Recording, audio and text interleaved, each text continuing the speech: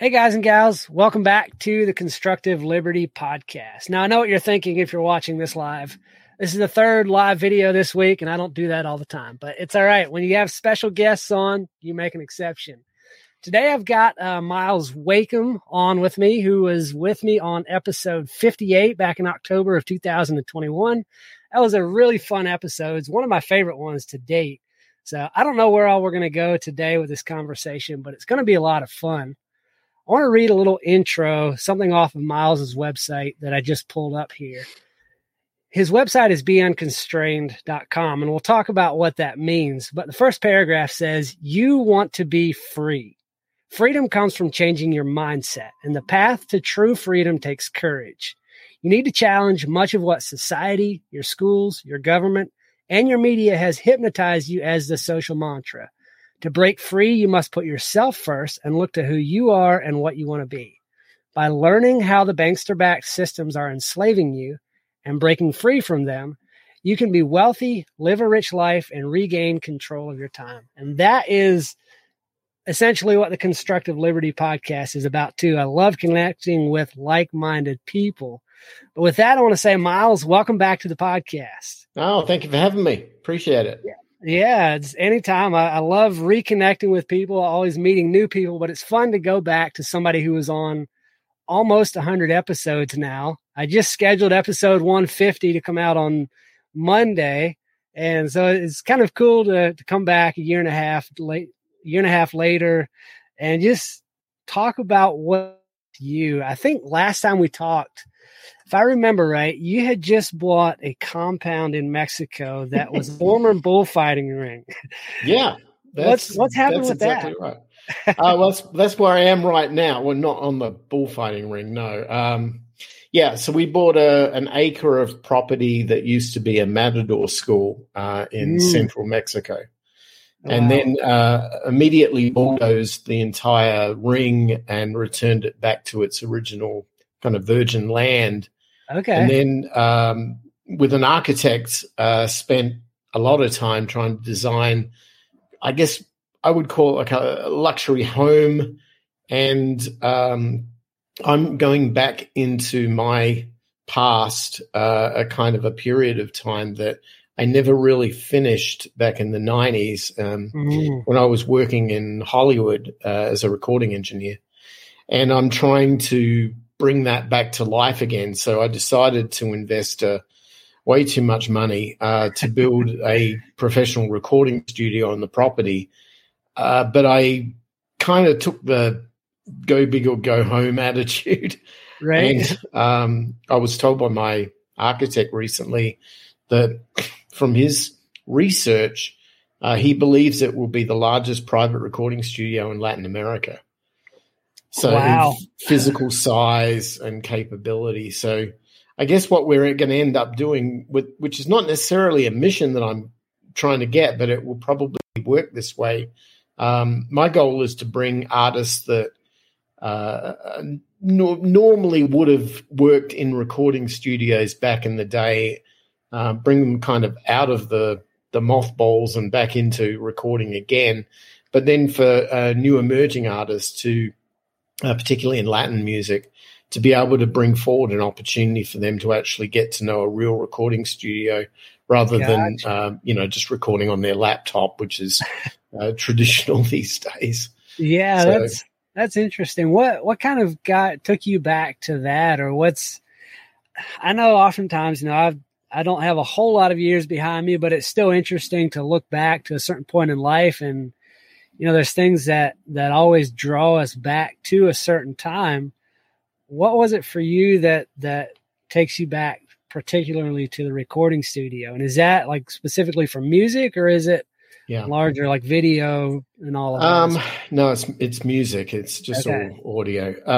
So I was raised a musician. When I was 5 years old, my mother stuck a violin under my chin. When I was 11, I was in the Junior Symphony Orchestra in Australia.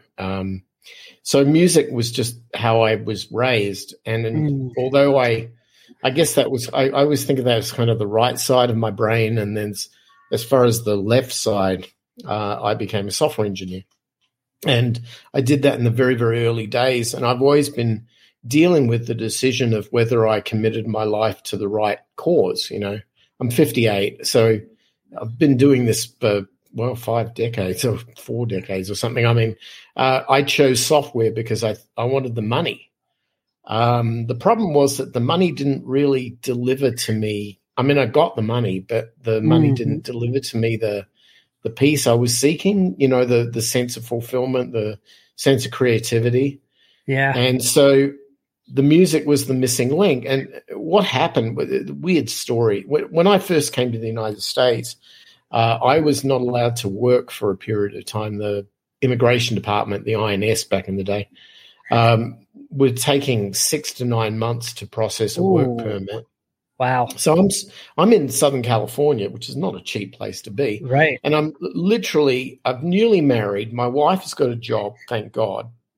I'm living in this apartment in Studio City, which is like Hollywood adjacent. And there was literally nothing for me to do for like half a year.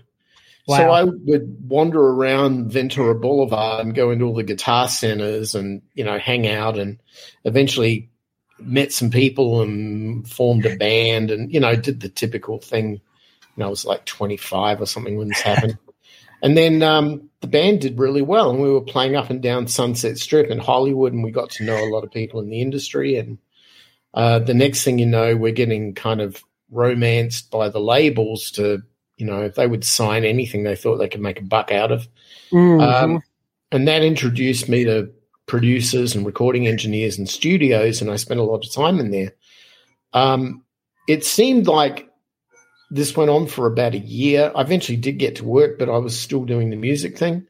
And what happened was our band got so close to getting a record deal, and then our bass player kind of got, I guess, freaked out. And she was a girl. She was kind of irreplaceable. And then, but with all the pressure going on in her mind, she quit. And so we were without our key element, and we couldn't replace her. And it wasn't shortly after the lead singer left, and it was like, oh, what do I do now? Yeah. And I just realized I'd made all these friends in the recording studio industry, and one of the guys who was working with us was a producer who was working with Tears for Fears back in the 80s. And he had made this sort of suggestion to me, kind of like a proposal that said, look, everything about computers, and our industry is going from this sort of move from analog tape into digital hard drives and computers. Mm-hmm. I don't know anything about digital. You teach me everything there is to know about the computer, and I'll teach you everything there is to know about recording in a big recording studio. And I'm like, I'm not going to say no to that, right? Yeah. When opportunity strikes, Yeah, really. Yeah. So I ended up spending way too much time in big recording studios with him, and that was great. That led me to build my own sort of smaller home studio, and get involved in the whole thing.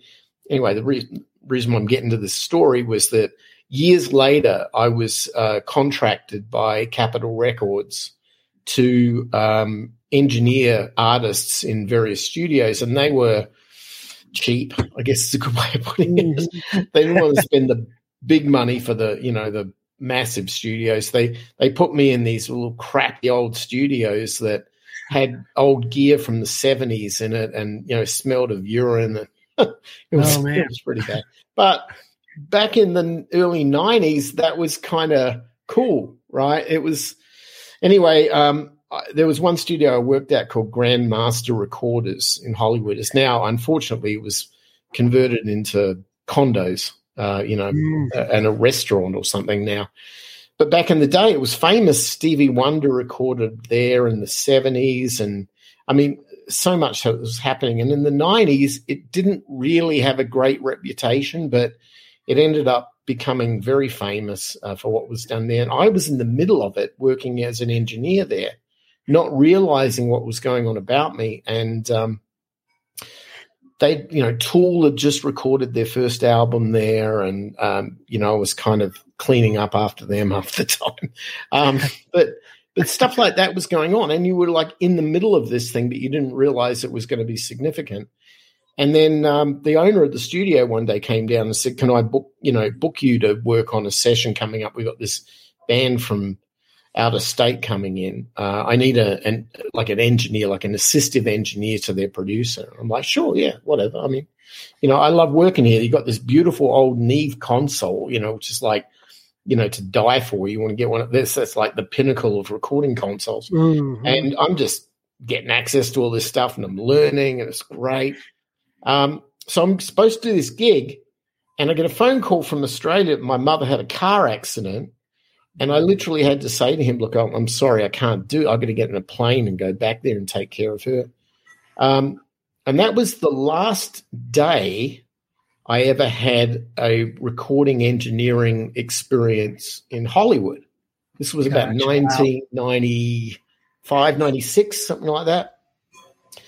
So what ended up happening, which is weird, fast forward 25 years later, I'm getting shoulder surgery. I'm in Guadalajara in Mexico getting it done because it was cheap. I mean, I don't spend $150,000 for a studio for a surgical experience in the States, and it's like $9,000 in Guadalajara. So sign me up.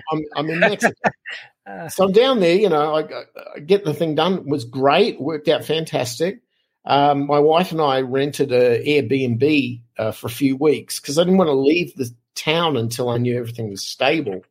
So I'm recovering in this Airbnb, and of course, I've got nothing to do. So I'm watching YouTube videos, and I'm just watching all these YouTube videos, every weird subject known to man, as you do. And I stumble upon a guy who had a channel for recording engineers. And he's interviewing this dude who produced the second Foo Fighters album, the real famous one, the one with like Everlong and all these major hits on it. And he's talking to the guy, and I'm watching this thing, and he goes, where'd you record this? He goes, in this beat up old studio in Hollywood called Grandmaster Recorders. I'm like, oh, hey, I used to work there. Well, that's weird. So now he's got my interest, so I'm watching it, and he starts telling the story about, the album and how they did it. And they ask him, like, what were the dates when they did this? And I swear to God, that was the damn studio session I was supposed to work on. Oh, man. It's like, wow. I missed it by that much. Missed it by that much. I'm so freaking close to have been the bloody engineer on the Foo Fighters' greatest album. And so my wife's looking at me while I'm watching this, and my face gone white, right? I'm just like this, and she's looking at me going, holy cow, you get that? I'm like, yeah. Really? That was me. Should have been me. I'm finding out now. Yeah, and she goes, well, what are you going to do? I'm like, well, no, what can I do? She goes, well, you can't live in regret, right? I mean, you don't want to live like you missed this huge opportunity and you're going to go to your grave, like, pissed about the fact you didn't. I'm like, yeah, I know. I don't know. What, call Dave Grohl up or something? And, no. I'd like to get back into it. And it just so happened that, we raised our daughter. She's like 25. She went to college. She goes off and does her own thing. And my wife and I are looking at each other going, what are we going to do for the next kind of chapter of our lives? And we ended up, one thing led to another, and we ended up in Mexico. We bought this beautiful big acreage of property outside of the town of San Miguel de Allende, which is in central Mexico, about 3 hours north of Mexico City. By bus. And we just decided to sell all of our real estate that we had in the US, cash out, which was great because we got out at the top end of the market. Yeah, the last couple of years were ripe for that. Yeah, it was good. So we did that, bought the land, and then committed to a year plus long building project, which is why I'm down here right now, working with the developers to build this big home and then this massive recording studio. And, at the end of it, it's like my wife and I keep going back talking about this, like, where are we going to live? We're going to live in Arizona. That's where our home is. Or we're going to live in San Miguel. And I'm like, well, we don't have a problem. We can choose either. Let's just test drive San Miguel, see what it's like. And if we like it, we might sell up in the States, and if we don't, we'll go back and we'll sell up in Mexico. But how do you know unless you try? Right. The whole point of this is the fact that everything in life is like an adventure. And if you don't, the way I look at it, if you don't engage with this and you think that you're just going to be a spectator to it, well, you don't want to. And then, don't want to miss out on opportunities that may present themselves. And then sometimes when you do, maybe you can rectify that later. So anyway, it's kind of weird. It's funny, the people you meet as I explain this. I mean, I go back into the recording industry, and people, it's funny that I was talking with a guy the other day, and it's like, I'm the old guard, right? I come from the old time. Yeah. And so all these new dudes are kind of look at me going, ooh, he's like vintage. He's like nostalgic, because he knows all the stuff that led us to where we are today. And I'm like, yeah, of course I do. We didn't have computers to do this stuff when I was doing it. It was like tape and you did, everything was in the moment. And I start realizing there's so much value to that, because these days, I think I was watching a video of like either a Billie Eilish recording or something like that. And they were going, what'll happen is she'll sing like 10 seconds of a phrase, and then we'll cut and paste that. And then she'll sing like this other bit, and we'll take the best and we'll kind of join it together, and we'll make a vocal out of this. And I'm going, where's the humanity in this? I want to see a vocalist give me some emotion and some in the moment, stuff. I'm not cutting and pasting through life here. I mean, that's not just because you got the tool doesn't mean you should be using it.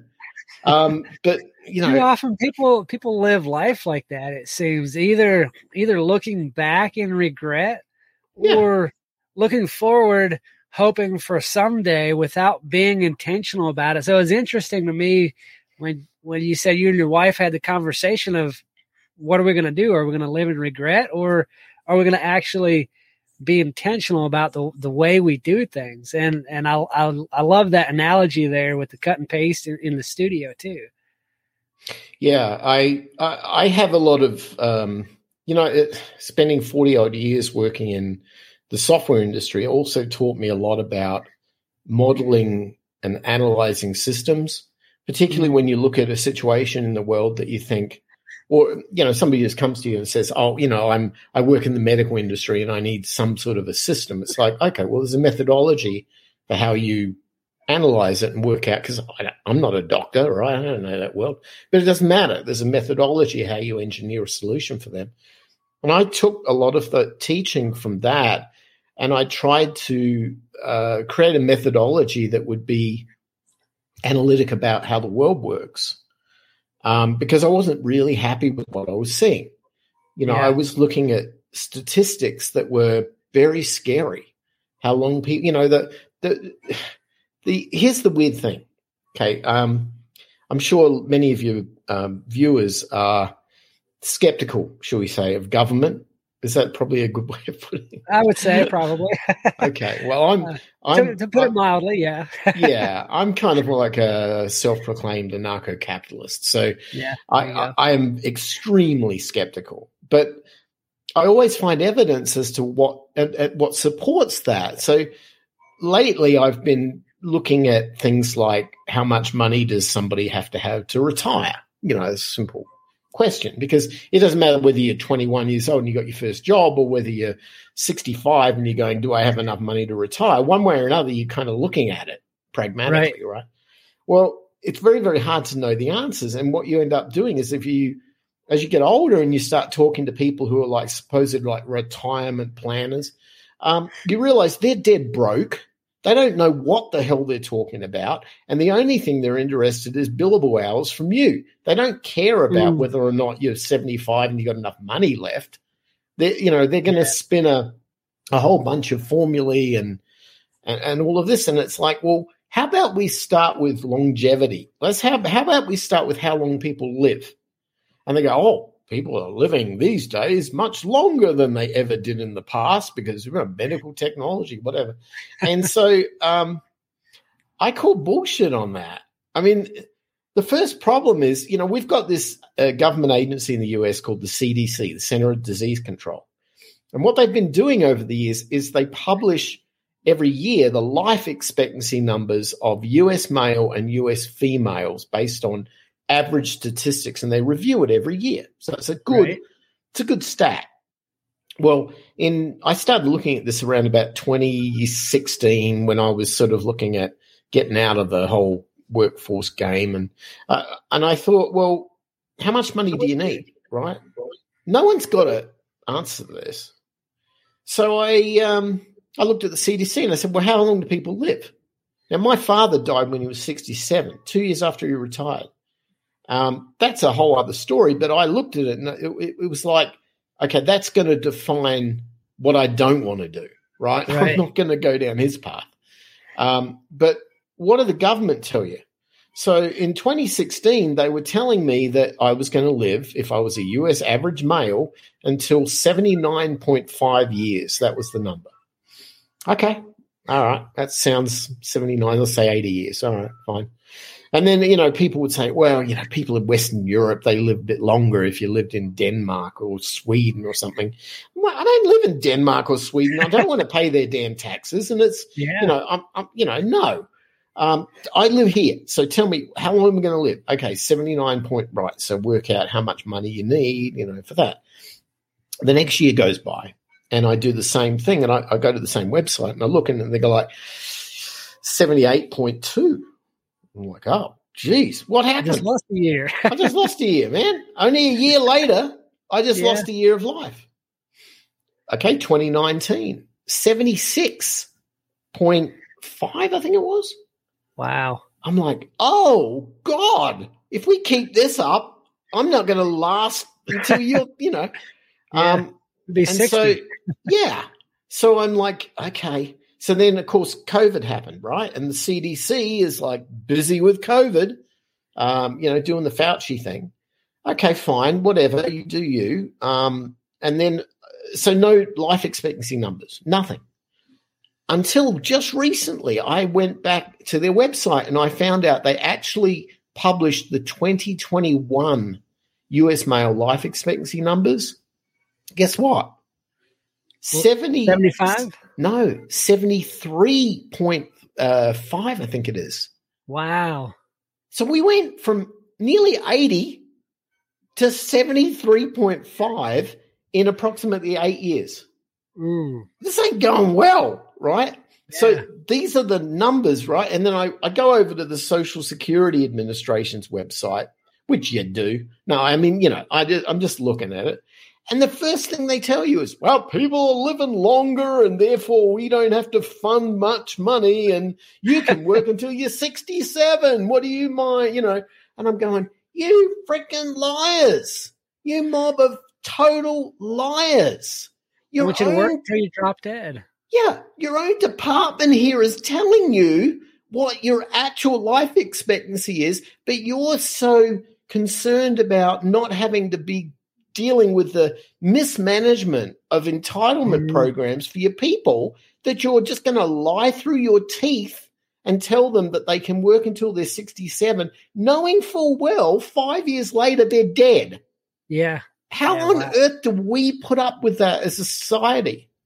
And it's just another example of why government does not have your back. Yeah. And it for me, it tells me every single thing that we've been taught, everything we've been told since the age of maybe elementary school all the way through is a lie.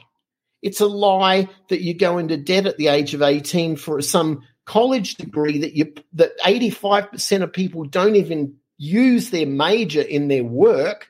Right. So how is that, and then that defers the buying of a home, longer in life because now you've got the student loan debt you've got to pay off. And when you get to the home, they want you to have 30 years. Let's say you buy your home at, 30, maybe 35 because you've got to pay your student loan off first. So you do that. And then assuming you never refinance it, assuming you never move, and, come on, everyone does that. But let's just assume you don't. You're on the hook to pay that sucker off until you're 60-something, Yeah. And you're dead 7 years later. I don't know what the numbers are going to look like in 30 years. We look at the CDC. They'll be telling us we're all dead at 24. I mean, this is insane. And it's all a crock, right? This whole work, 50 hours a week for your boss and be a great company man or a company woman. Well, Those days are gone. my father died doing that crap. I'm not doing that. Right. We've got to think ourselves out of this problem because this is not going to end well. And yet, look, most of society are wandering around aimless like they're a zombie on The Walking Dead, thinking that the government's got their back and that they just need to keep following the societal norms and they don't want to be a variable and they don't want to upset the apple cart. Meanwhile, the government doesn't have your back. What the government's gotten another $80 billion. Yeah, they've got $80 billion of congressional money over 10 years. $46 billion of that they got in the first year last year. And you know what the IRS has spent that money on? Freaking AI systems to go and George Orwell the crap out of everybody and look for all of these aligned things so they can be lazy and don't need human labor, only to find out who they're going to audit, who they're going to throw in jail, who they're going to raid their bank account, because it can all be done by computer and they can look away like, oh, it's not me, it's the computer. Yeah. I mean, come on, this is not, and this is our world, right? We embrace this whole stupid idea of this artificial intelligence and we've lost ourselves in the process. Meanwhile, we're not living very long. I get upset with this stuff. But you get where I'm coming from, right? Absolutely. I mean, you have to get upset if you dig into it. You either have to get at it or turn a blind eye to it. And I think that's probably why a lot of people don't even look at it because all you do is get angry. I was on Facebook last night for a bit, and in the town I grew up in, they find a guy who's a veteran, PTSD and all of that, because he has chickens inside the city limits, had him in a pen and all of that. It's not like they're out running around terrorizing people. Right. So, I mean, even on a very small scale, like everything is just anytime government is involved, you have to get angry at it if you dig into what's going on. Yeah. So digging into all of those things that you were looking at, the numbers and the life expectancy and the retirement age that they tell you need to have and how much money, is that what led you to contrarian thinking, or is that something that you've had from a child up? And what do you mean when you say a contrarian?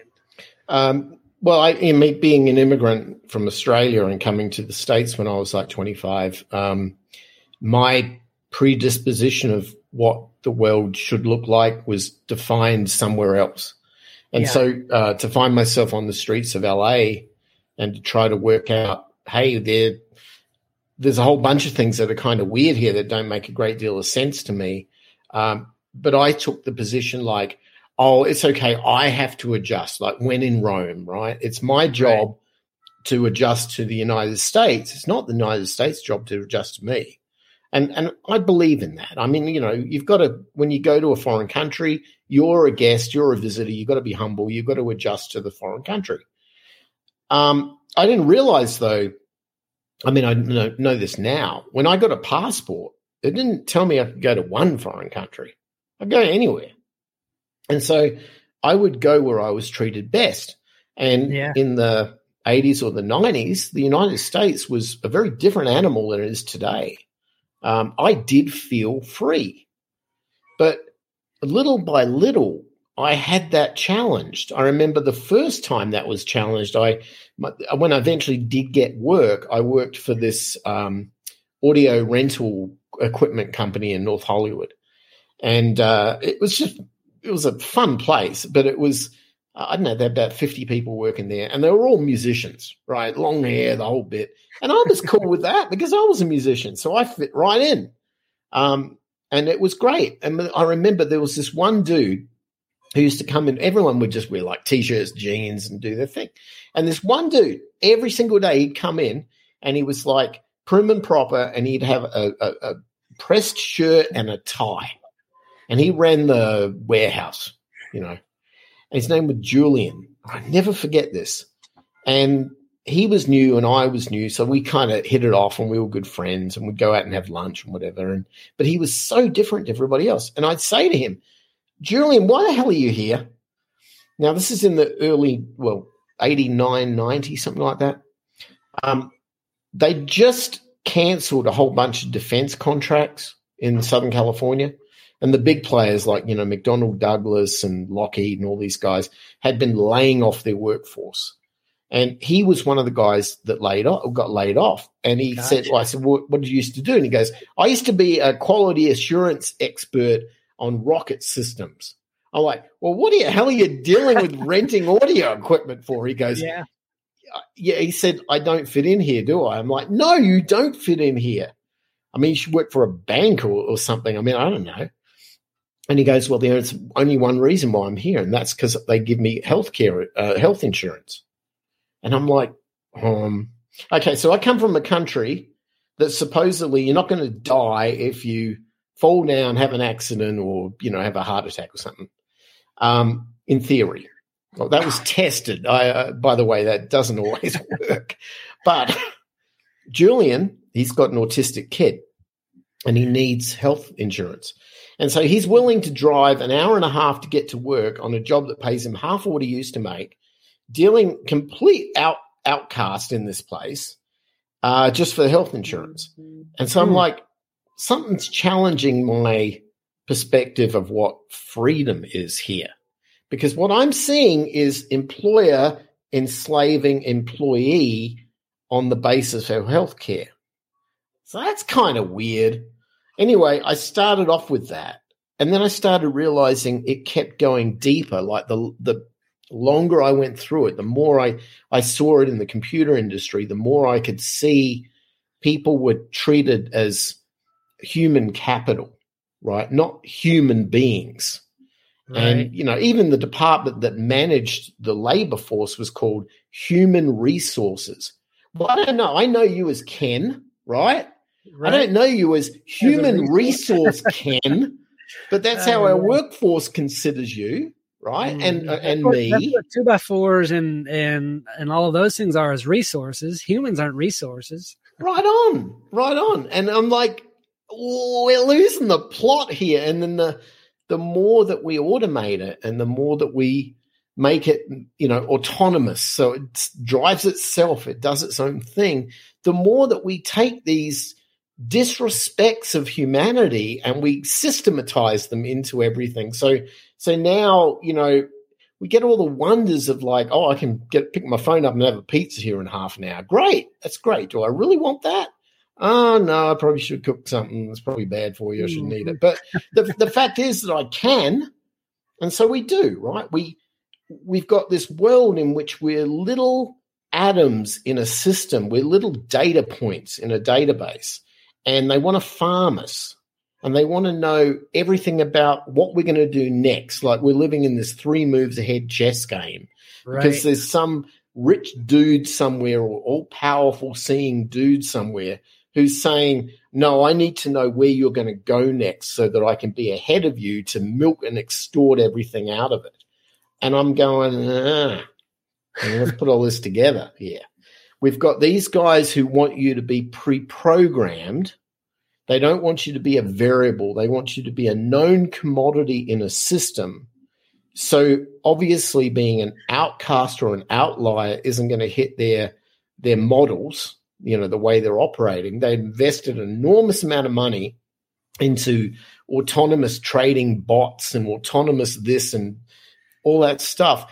And the best thing they could have is a non-variable human resource. And I'm like, oh, God, Orwell was right. Yeah.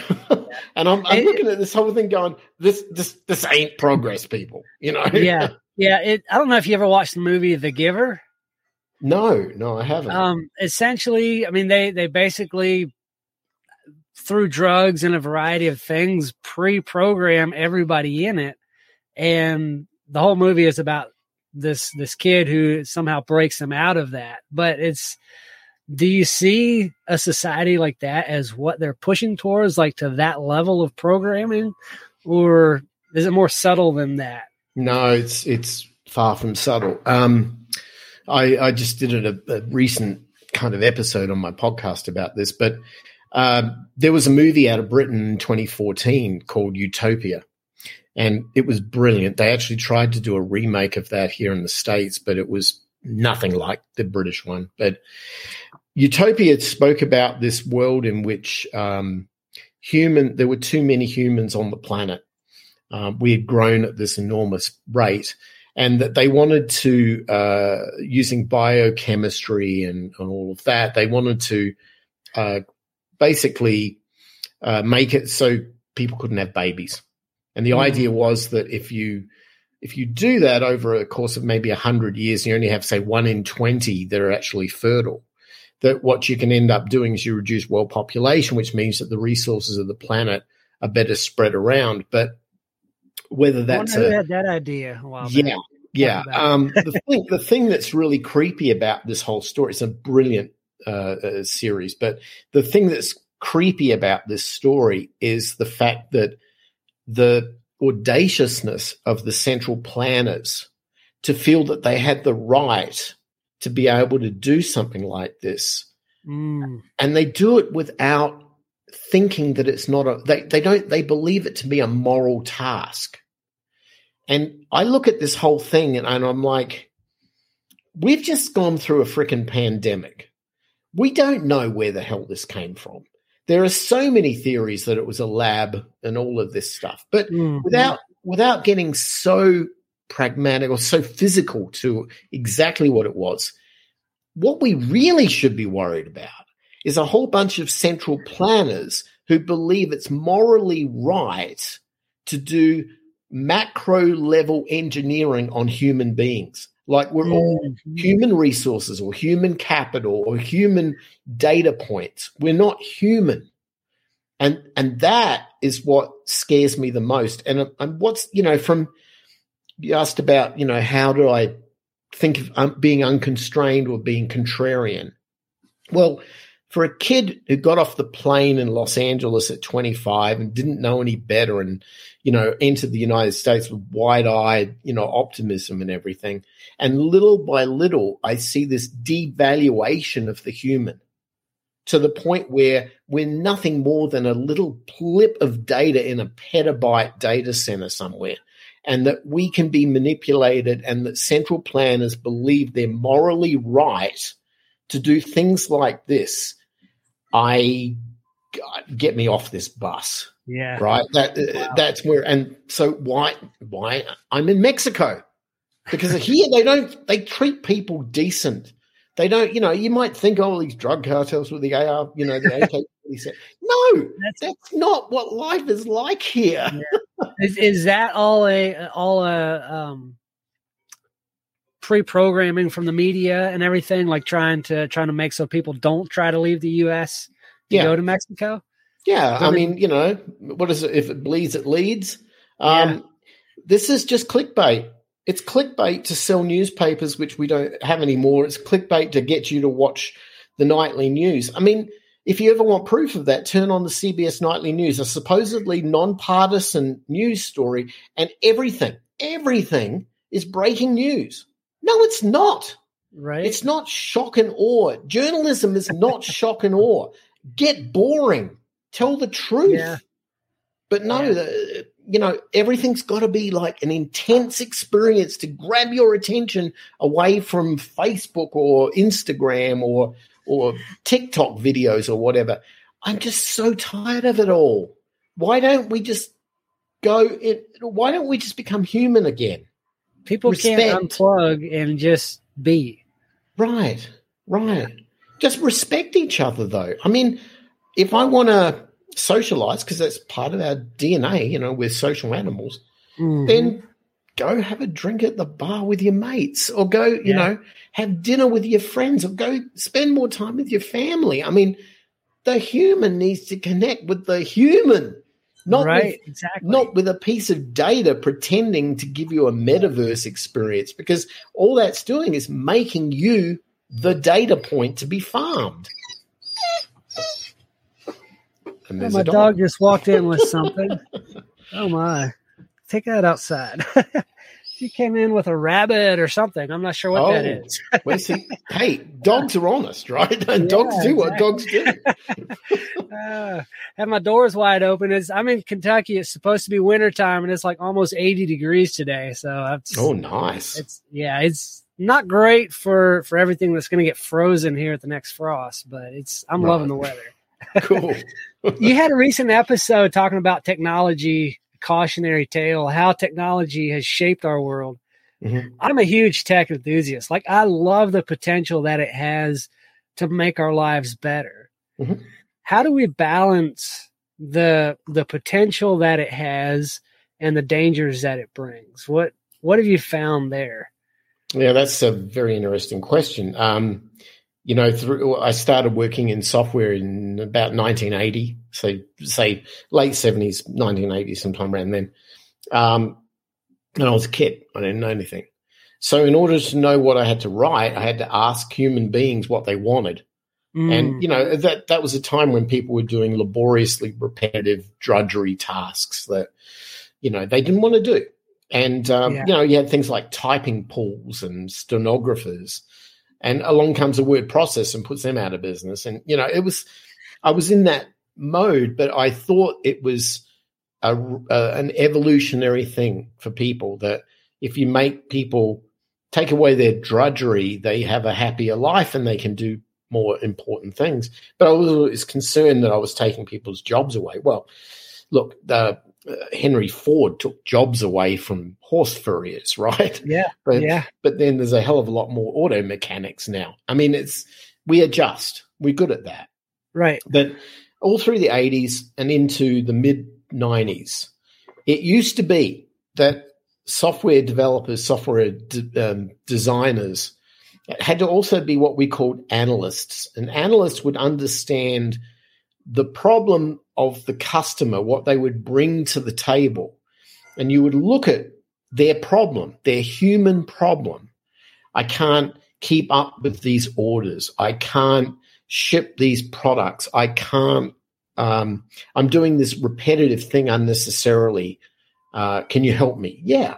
Right. Let's look at what you're doing. What are your goals? What's your mission? What are you trying to do? It was a psychotherapy session half the time, because you'd get into the mind of the person and they'd explain what their goals were, what their aspirations were, and then you build to that. And it was always pretty successful. In 1995, this thing called the internet came upon us. And all of a sudden, the ability for humans to all over the world to interconnect in semi-real time, just as we are now, became normal. Emails replaced postage stamps, and it was things like that. All of a sudden, old Yahoo Messenger. yeah. But all of a sudden, a guy like me couldn't go to a human being and ask them what they needed. Yeah. What happened was the human being required me to tell them what they should have, because they couldn't imagine a world like the internet gave us. Yeah. They couldn't. And so what happened is you've got a bunch of nerds who are normally asking questions and then building something, who are now the power, the priests of the future. And we're trying to tell the human being how their life should be. Well, okay, once in a while you get a nerd who's got a bit of an attitude problem, and they think that they know better than everybody, and they start luring these people into their world. Maybe they were beaten up as a kid, but in school, maybe they have an axe to grind. But they think they have the right to entrap you, to convince you to give away your most precious secrets, your most precious thoughts, and what you like and what you prefer and what you don't like, and that this is your private sense of you, but they feel they have the right because of this idea that, well, it's not what you want, it's what I'm going to tell you want, right? And I'm talking about Zuckerberg. I mean, there's many others, but he's just the poster child of this. And what ends up happening is that the poor human being who just wanted to do this job, go home and spend time with the family, has now been entrapped in Zuckerberg's world. and can't get out. It's not that the technologies.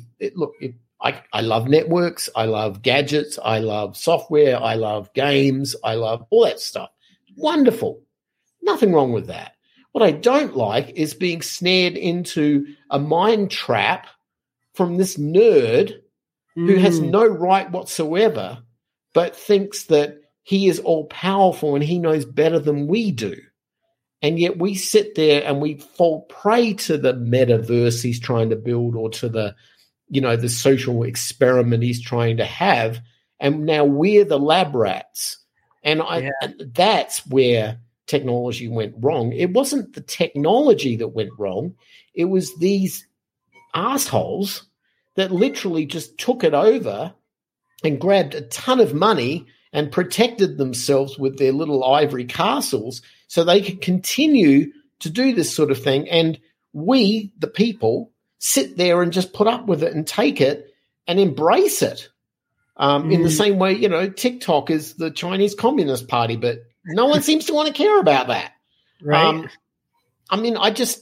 Technology is a double-edged sword. It can do great things, but it can do great harm too. And we just need to reclaim ourselves and our ownership of self, and make sure that we don't let it drive us. Yeah. It's interesting you talk about it driving us, and it's easy to think, well, I know what the agenda is. I'm not being controlled, but it's subtle if you're not aware of what you're looking for. Like, I love golden retrievers. I've got 3 of them. Mm-hmm. And so I might be watching an Instagram reel of a golden retriever. I like one video, and almost all they show me are now videos with golden retrievers. Or like in your Facebook feed. You're right. Maybe 10 different people, and I have over 2,500 connections on Facebook. And I'll see about 10 different people, and 2 or 3 of those will get switched out for another 2 or 3 every couple of days. Mm-hmm. And I'll see 8 or 10 posts of one person on a 3-minute scroll through the Facebook feed. They're definitely programming if you're aware of what's going on. Well, that's what you can see. What you can't see that's going on behind the scenes is probably the more scary thing. Yeah, exactly. But you're right. I mean, that's the nature of this beast. But what are you going to do? I mean, I kind of think at some point that you have to sort of. Here's the weird thing I discovered when I needed to get surgery done in the States and they told me I couldn't have it because of a pre-existing condition, or I wanted to get something done with Australia and they said, no, you can't come here anymore because you don't pay us tax or something like that. It was like I was left without any medical support, and then I ended up getting a tumor in my shoulder that had to get cut out. Wow. And the only people who actually gave a damn about me as a human being were in Mexico. And it was a consistent thing. I'd go from town to town, and it was the same thing. I constantly realized that they actually gave a crap about me. It wasn't about the money. It was about them, like, providing service. Like, that was their motivation. Yeah. And I thought, well, I might not speak Spanish, but my God, I speak human. Yeah. And this is family. Yeah, La Familia. I mean, I got it. And it was like, this is if I need safety, if I need protection, this is where I get it.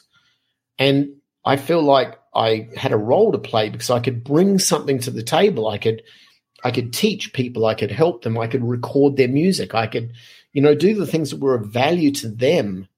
And then I started realizing I'm just one in a long, long line of people who have come since World War II to the town here of San Miguel de Allende. They're all the GIs that, were out there for country in World War II fighting.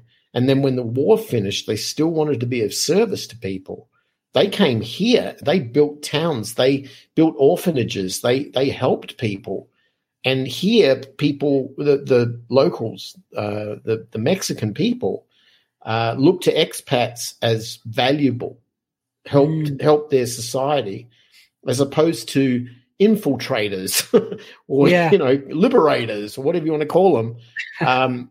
So we're welcomed here, which is really unusual.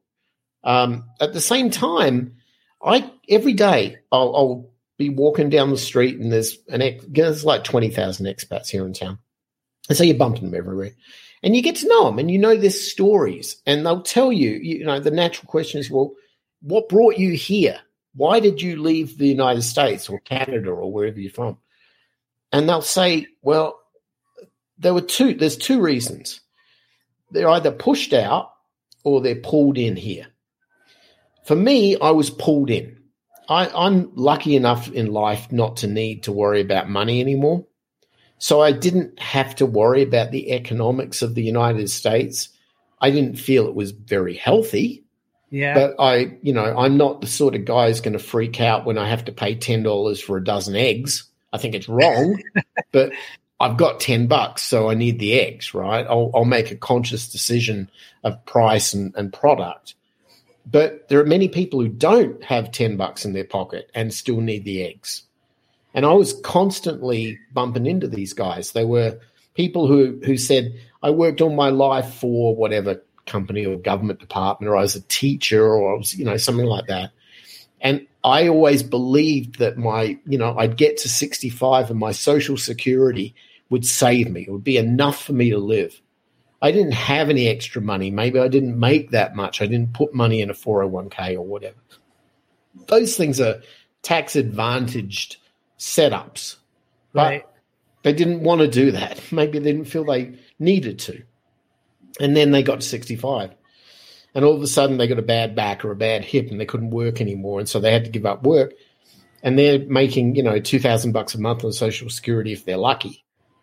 And they're looking. That's not going to pay for anything. It's not going to pay my rent, right? Or it's not going to buy $10 worth of eggs. I mean, it's like you are you serious? And they look back in the rearview mirror. And I'm only saying this as a cautious tale, but you look back and you go, my freaking government lied to me again, right? Yeah, exactly. And it's like I was so loyal. I gave so much to my country, so much to my ideology, to the point where this is how they treat me now. This is what life has become. Yeah. After I gave so much, this is what I get back. And they're down here. Maddening. Because down here you can live on that.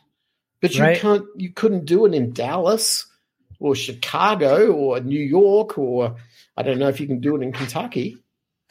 Sure as hell can't do it in Arizona. Sure, places maybe.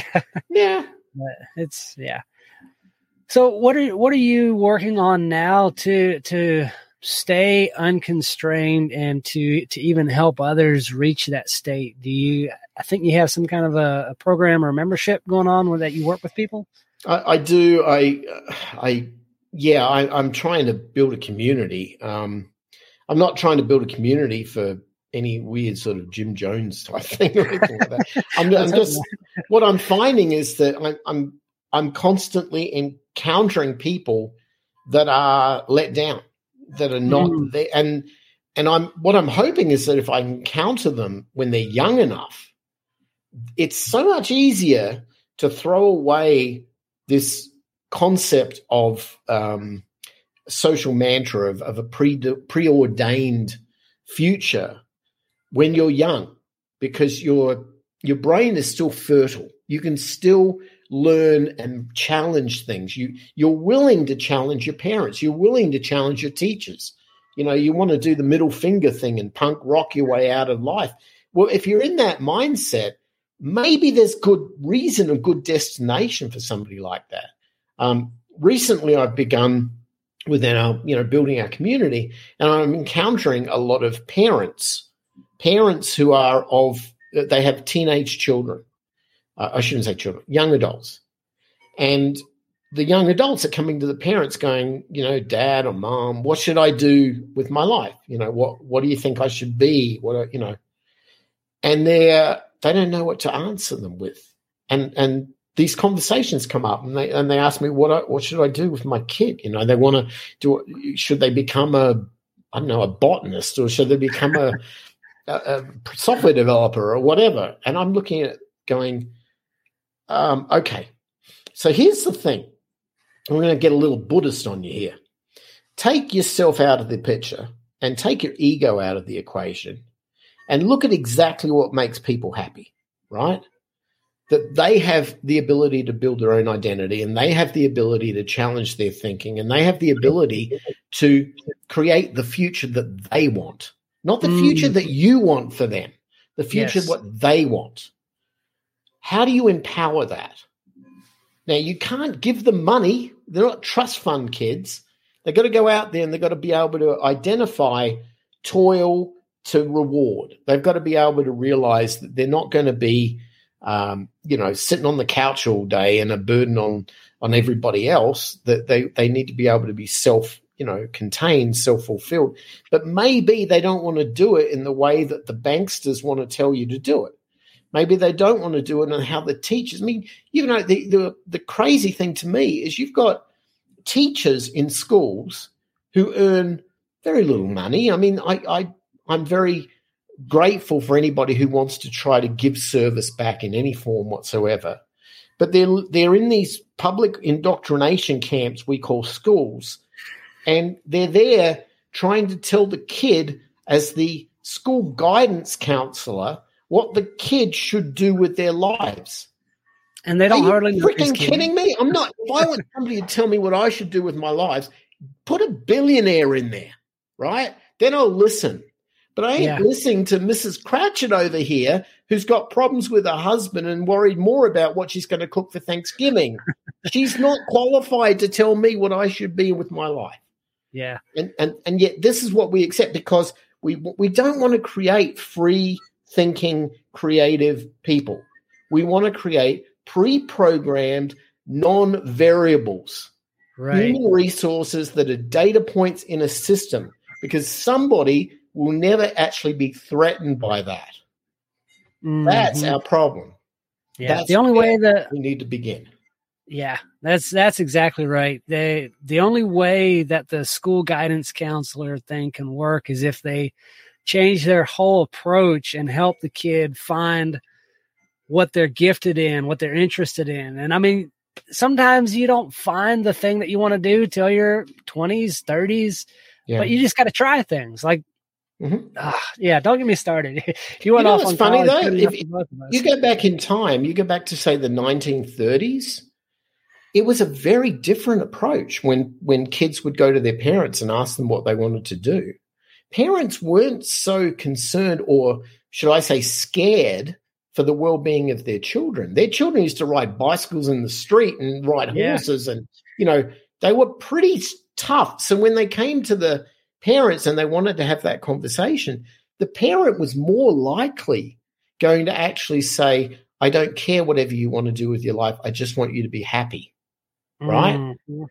If you read English literature from that period of time, and you look at the topics of conversation, even go back to old black and white movies of the day, you're going to see that the common theme around the hero, right, is not the wealthy. It's not it's the happy. It's the peaceful. It was like a golden time. It's before my time. I wasn't alive then, but I constantly go back and look at old literature, and I realize they were talking about like Ernest Hemingway stories, or stories where kids would get on a plane and go to Paris and find themselves, or go to Nepal and climb the Himalayas and find themselves, and then at some point when they did that, they'd come back enlightened, and then it was damn obvious what they wanted to do with their life, because they had some basis from which to begin.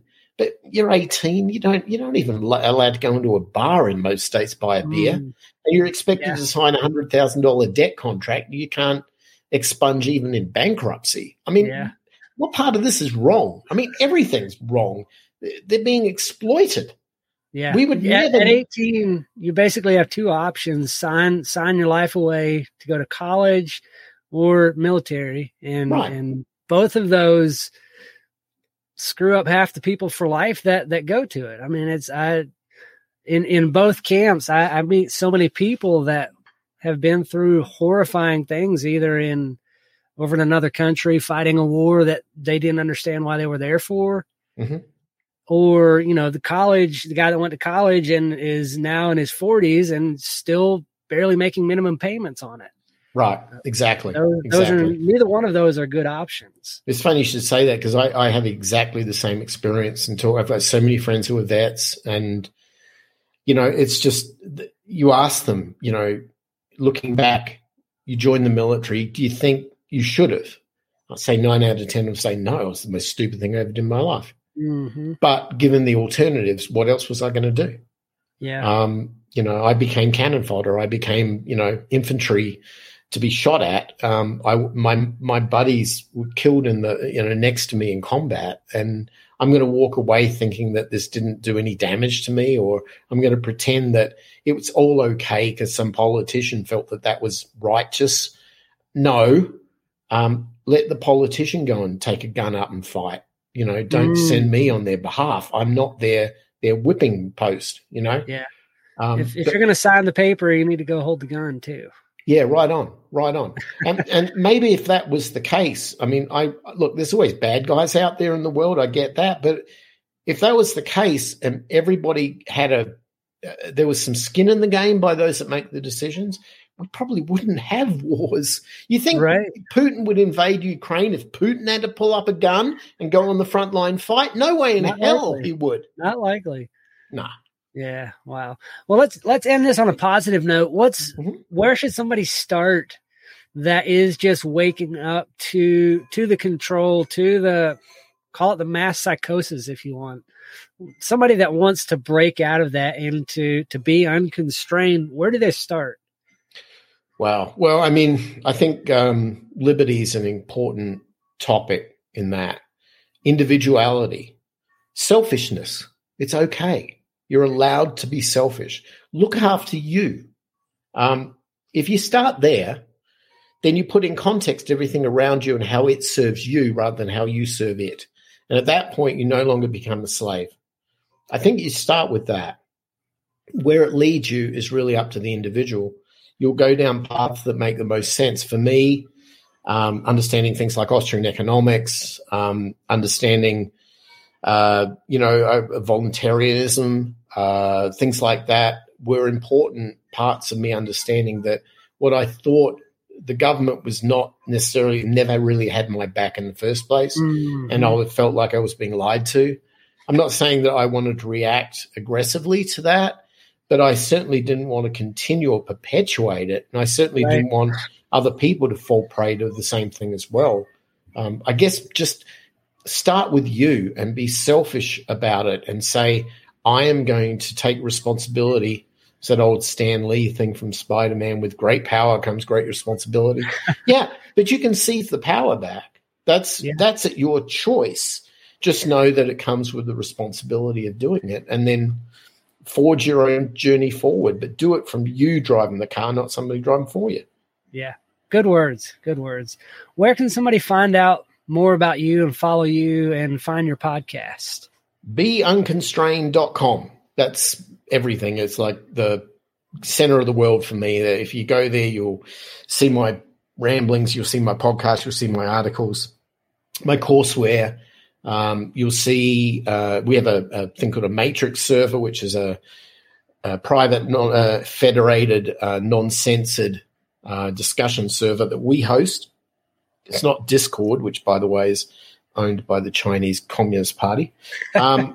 But it's not those sort of platforms. There's no censorship on our platforms. You can get access to it from the website. There's just a wealth of things that I don't know if they necessarily open up people's brains, but they may reaffirm things they're already feeling. And know that you're not alone. Our community is huge. I mean, we've got hundreds and hundreds of people on the Matrix server that are constantly finding opportunities and sharing them, or mentioning threats and risk mitigation issues, and just challenging a lot of social thought, not in a negative way. We're not, crazy anarchists doing this. We're more just rational thinkers trying to find a path through the jungle, and somebody over there discovered a quick way out, and we're going to follow them. Yeah. Well, Myles, thank you so much for coming on the podcast again. I enjoy all of our conversations. I appreciate it. No, you're very welcome, man. Thank you so much for having me, and keep doing what you're doing. You bet.